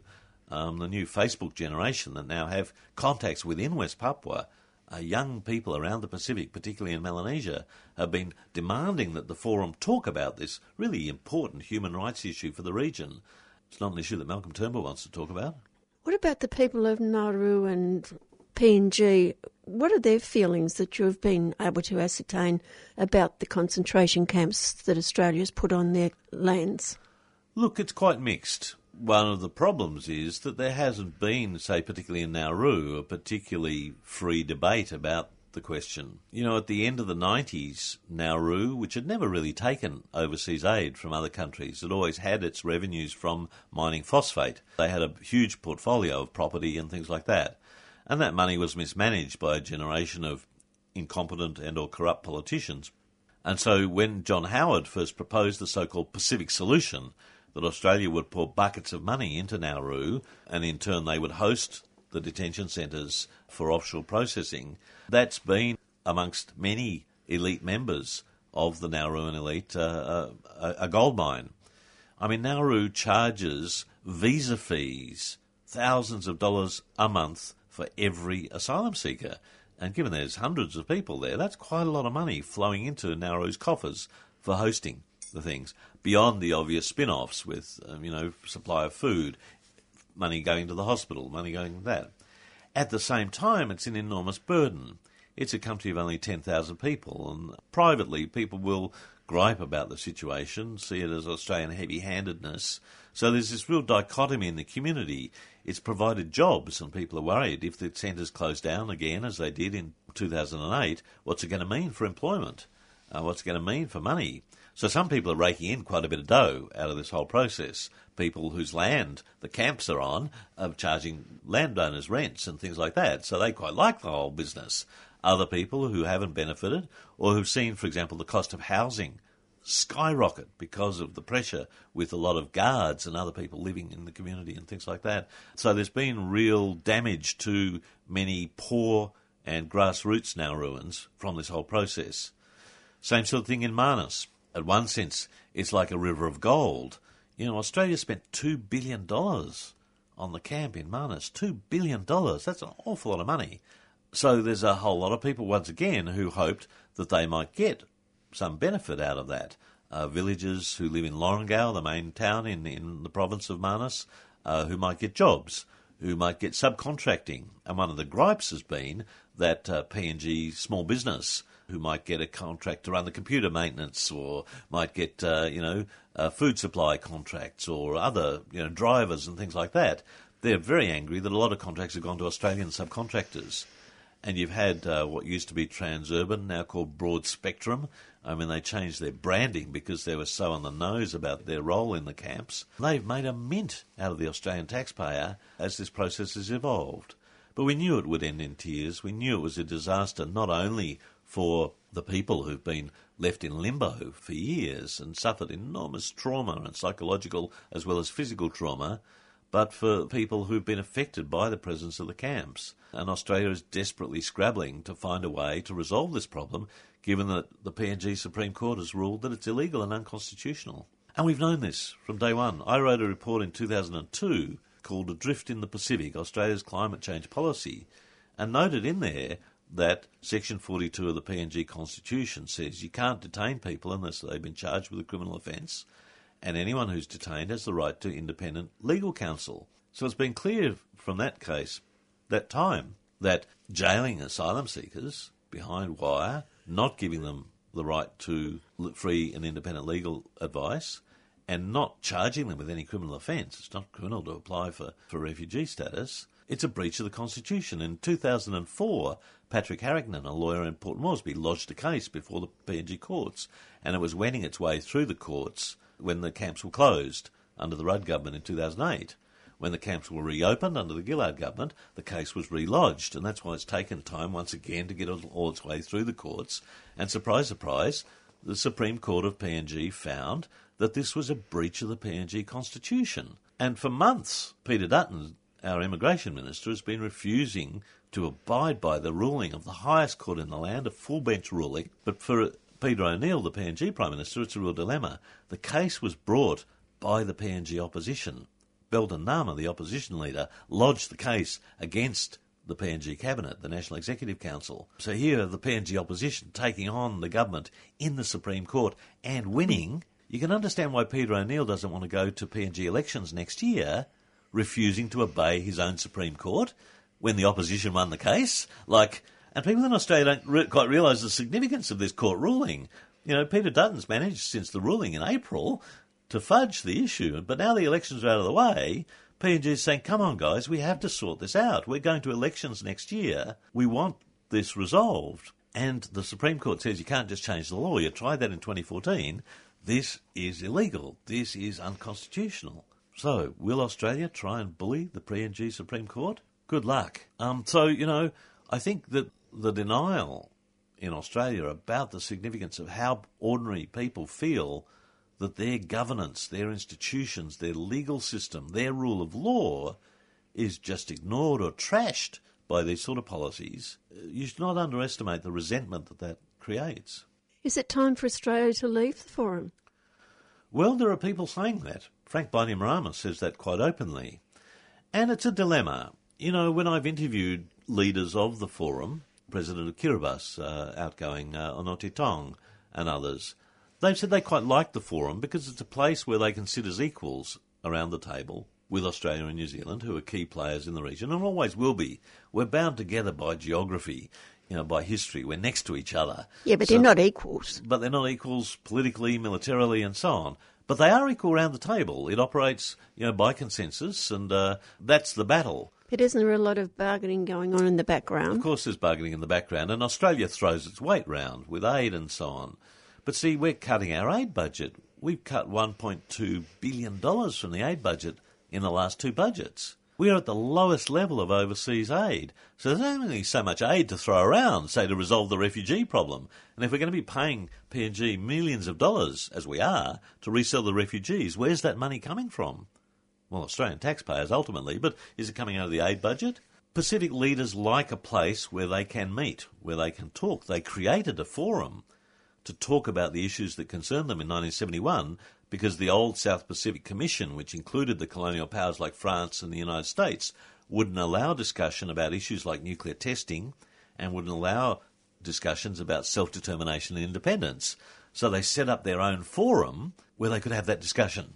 Now there's a growing sentiment that they can't have the discussions they want to have within the Pacific Islands Forum because Australia will move against their interests. And so people have quite openly talked about Australia being kicked out. I don't think that's going to happen quickly. But there's certainly a suggestion that Australia and New Zealand should change their standing. The former Fiji Foreign Minister Kaliopati Tavola talked about, instead of all sitting around a round table, let's have a rectangular table with Australia and New Zealand on one side and the 14 island states on the other side. It's a recognition of that imbalance of power, of economic weight. We're all still round the table together talking about issues, but there's a recognition that Australia and New Zealand's interests and strategy is in many issues different to that of our island neighbours. We may see a change. In the past there was no alternative for the Pacific. Australia, New Zealand, France, the United States were the biggest donors, were the biggest economic powers, were the biggest military players, but the world's changing. And we've seen, as we've talked about on the program before, we've seen the rise of Asia and many Asian countries, not just China, but Indonesia, Korea, Malaysia, being more interested in investing in the Pacific.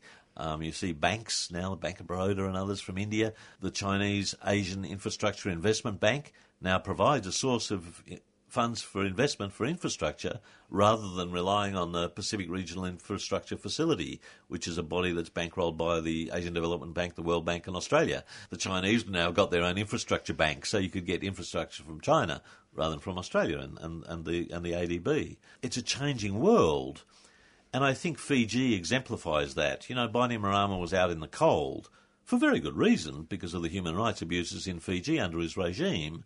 But during that time, Fiji really transformed its foreign policy. It joined the non-aligned movement, joined the G77 plus China, and indeed became president of the G77 in 2013. It's now got the presidency of the UN General Assembly on behalf of the Asia-Pacific Group, remembering, of course, that Australia and New Zealand are members of the Western European and Others Group. One of the great legacies of colonialism. We're not even in the Asia Group within the UN. So these changes are happening around us, and I don't think Australians quite get it. They think of Pacific Islanders as victims or as corrupt. You know, they look at the Nauruan elite and think all Pacific leaders are corrupt. They think of the climate change damage that's being done, and they think of Pacific Islanders as victims. One of the things at the forum is Pacific Islanders have very clear agendas, and they want Australians to do that. One of the big calls that's coming out, not only from the Pacific but from New Zealand, is to remove fossil fuel subsidies. Why are we subsidising fossil fuel industries when it's clear that they're part of the problem rather than part of the solution to climate change? And that's a growing demand that's coming up, and it will be aired at this meeting. Now, the Turnbull government it's not on their agenda as one of the first things they'll do with one seat majority in Parliament to start cutting fossil fuel subsidies. So I think this gap will grow in the next few years rather than shrink, despite an improvement since the decline of Tony Abbott and the removal of Tony Abbott. Abbott's gone, but the people who put him there are still in the coalition cabinet. Will Malcolm go? And if he doesn't go, does that matter? Meeting starts in Ponape in the Federated States of Micronesia on September the 7th, which is a week after Parliament starts. Traditionally, the leader goes, and we do have a very nice RAAF jet that can fly that distance reasonably quickly and fly back the next night. Have you booked your seat? Unfortunately, I haven't been invited onto the plane. I have to fly to the Philippines, fly to Guam, and then get the midnight shuttle to Ponape to get there. He may bring media. Well, I was at the Palau Forum, another small Micronesian country, in 2014, and Warren Truss came. Abbott didn't come to that forum in Palau. He went last year to Port Moresby, but didn't come. Warren Truss arrived with not one Australian journalist. People weren't interested. What's Palau? What's that got to do with us, you know? If it's in PNG, yes, you can go because it's our old colonial possession. But there was no Australian media came, no reporters came with Warren Truss to the Palau Forum. So there won't be a huge media contingent. And Turnbull, given the Labor Party saying they won't give pears to people as payback for what happened during the Gillard government, we'll see. My suspicion is that if Turnbull comes, it'll be literally a flying visit for a day. More likely Julie Bishop or Connie Fierravanti-Wells, who's the Minister for International Development in the Pacific, will be there. As a senator, she's, her numbers aren't as vital as they are in the House. So I suspect we'll see Senator Fierravanti-Wells there for a few days, and either the Prime Minister or the Foreign Minister will make a flying visit to attend the actual leaders' retreat, which is the one-day retreat where the leaders with only one or two officials sit around the table and have a free and frank discussion amongst themselves without any public ceremony. Well, make sure you don't get sunburned. It's likely to rain. People have this image that we're sitting under the palm trees. In fact, it's quite hard work, these forum meetings. You sort of sit around waiting for the communique all day and then spend all night typing up your story and getting them up on the web and start again the next day. So not a lot of time for rest and relaxation, let me tell you. Well, I hope he gets some. That's researcher and journalist Nick McClellan. And we'll be hearing from him after the South Pacific Islands Forum. The Pacific Islands Forum. It used to be South Pacific, now it's Pacific. That's all for me. I'll be back next Tuesday at 4. Done by law, just coming up very soon. Bye for now.